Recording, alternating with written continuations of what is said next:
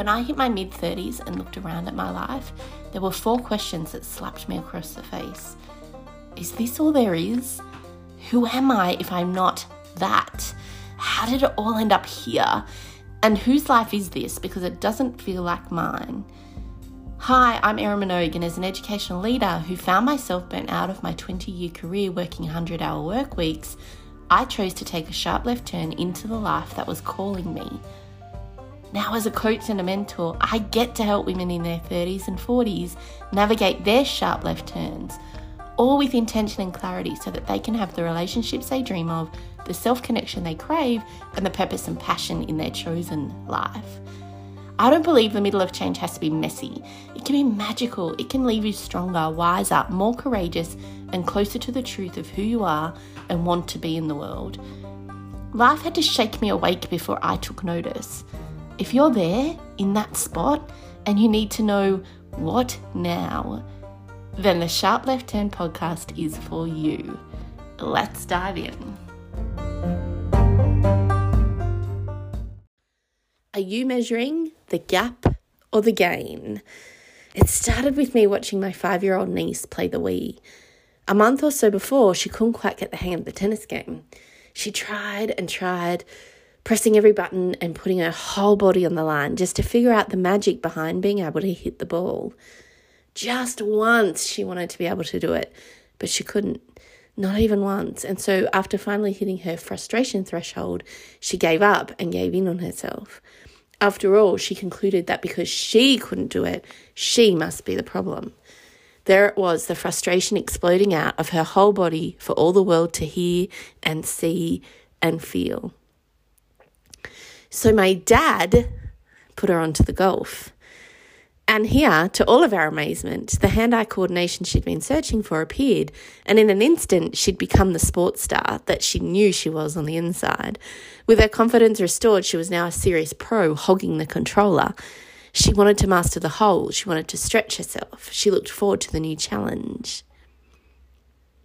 Fast forward to last weekend, and enough time had passed that she decided she wanted to have another go at tennis. First serve from her opponent saw her return the ball at lightning speed. And there it was, the turned head, the smile and the smirk on her face, looking to make sure that everyone saw just how capable she was. She was back. This determined, fully committed sports star. A few rallies saw her lose some points and some successful serves saw her win some.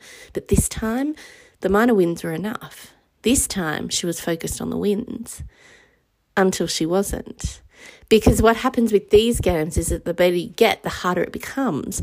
So as soon as the wins become fewer and further in between, the confidence drained from her face and the frustration set in.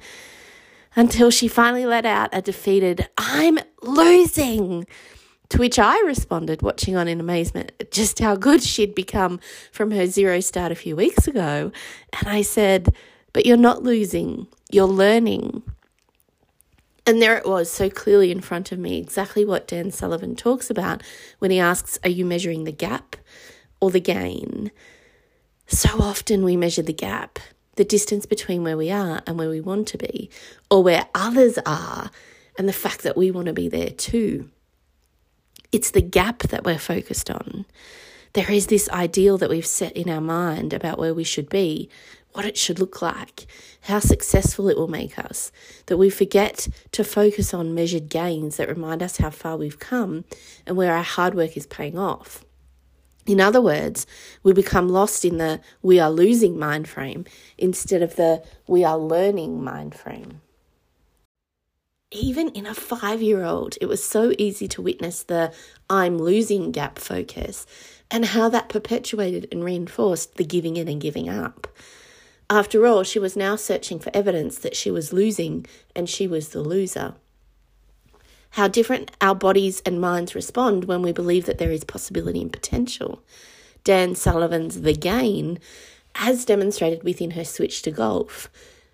Whether we're 6 or 60, I'm sure that we can all identify with moments that we've let the frustration build until we've given up, and also the moments where we've seen possibility and our potential and we've kept going. The thing is, she'd never played before. She hadn't worked out the buttons, she hadn't figured out the rules, and yet she felt like she should have been able to master this brand new integrated experience with ease. She'd seen the adults do it with ease and believed that that's how it should be for her.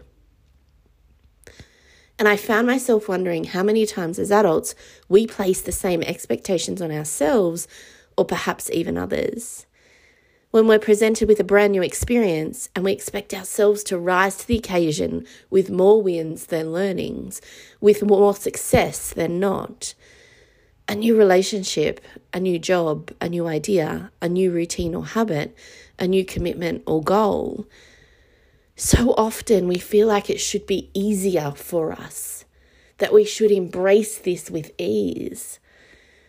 And how often do we set out to measure the gap with hope and motivation and determination, only to see that 2 to 3 weeks down the track, we're not where we believed we should have been, and therefore it doesn't seem worth it anymore.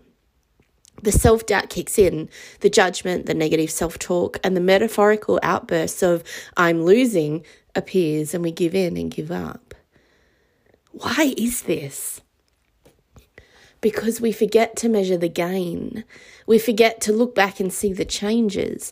We forget to acknowledge our commitment and see how all of that showing up is paying off in new ways that we've probably never experienced before, but we're too busy putting emphasis on the end and the distance yet to go that we aren't valuing the smaller wins. If you're someone who listens to this podcast, then you're likely someone who has been thrust into a whole new direction in life, something not yet experienced. There could be times where it's tempting to look around at what's been lost. There could be times it's tempting to look around at what hasn't yet come to fruition. It could even be tempting to dismiss the small movements forward and not count them because you haven't seen any huge change yet. But you need to count them. It's the looking back and the acknowledging that matters. It's the keeping on that keeps you going. It's in the measuring of how often you're exploring your new world when you would have stayed at home hiding. It's in the measuring of how more willing you are to create change in a conversation within your own mind about what you're capable of, cutting off the doubt and taking action. It's in the measuring of how often you're setting aside time to show up and work on your dreams.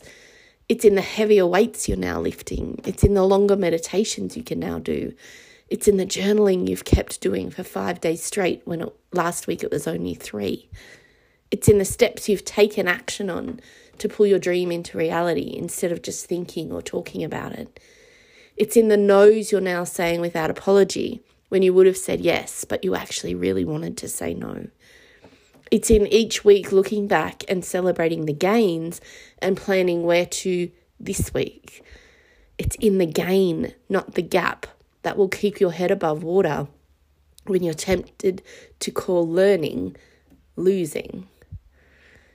In creating change in our lives, we need both the vision and the inspirational ideal life that we're chasing. We need that to pull us forward, and we also need to acknowledge the gains that will keep pushing us forward. The truth is, I recognize this so easily in my niece because that was me.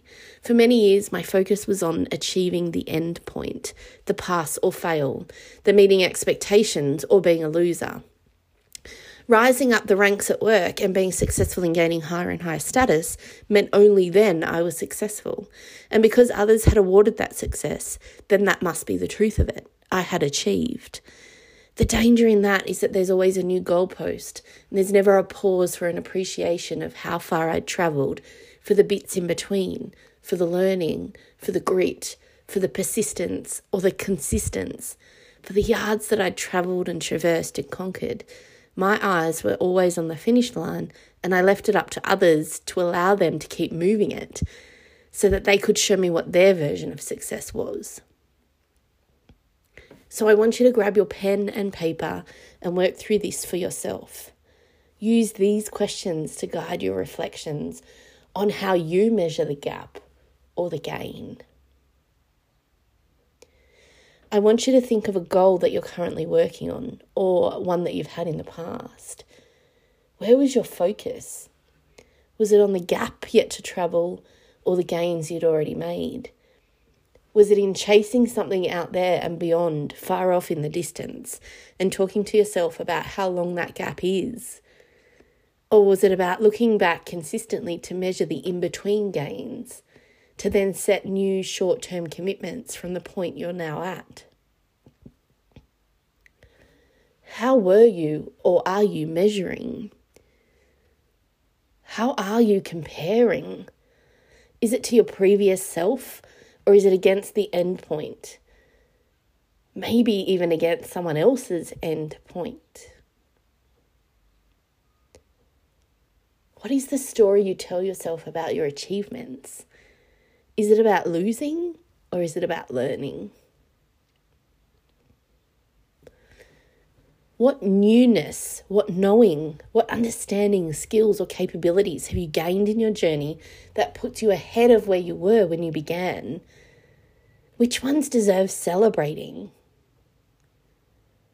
What would be next to stretch you into new knowing, understanding, skills and capabilities this time next week? How do you want to feel about yourself this time next week? What do you want to be able to look back and measure? And what will be different about how you approach this coming week so that you're taking notice of the growing, the learning, and the achieving in ways that you haven't in the past? What would learning look like for you this time next week? What would losing look like to you? And how can you take that losing and turn it into learning? I want to make it clear that I do believe sometimes we are being fair on ourselves by expecting more. Sometimes we really didn't put in the effort. Sometimes we really didn't show up. Sometimes we let distractions get the better of us. Sometimes it's far too easy to fall back into old ways. Sometimes we do lose against ourselves, but even in these times, we are learning. It's how we take that in and turn it into learning. If we are celebrating, acknowledging, tweaking, evaluating, and measuring along the way, we're more likely to not only get back in the game, but to stick with it until the bell rings and we do in fact arrive at the finish line. Which end of the spectrum is your attention on with your goal or vision? Is it the gap or the gain? And which one do you think will get you closer to where you want to head?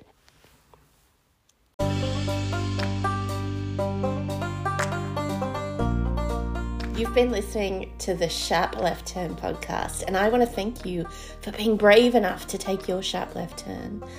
I'd love to hear from you about what this episode has brought up. What questions do you have? What moments of realization and reflection did you have? What has you thinking or curious? Jump on over to my DMs on Instagram and let me know. I would love to have a conversation with you. You can find the link in the show notes. Also, if you are wanting all the ongoing episodes so that you feel supported and connected throughout your sharp left turn, specifically from someone who's been there and gets it, then subscribe to this podcast wherever you are listening so that you don't miss any episodes. Until next week, take care.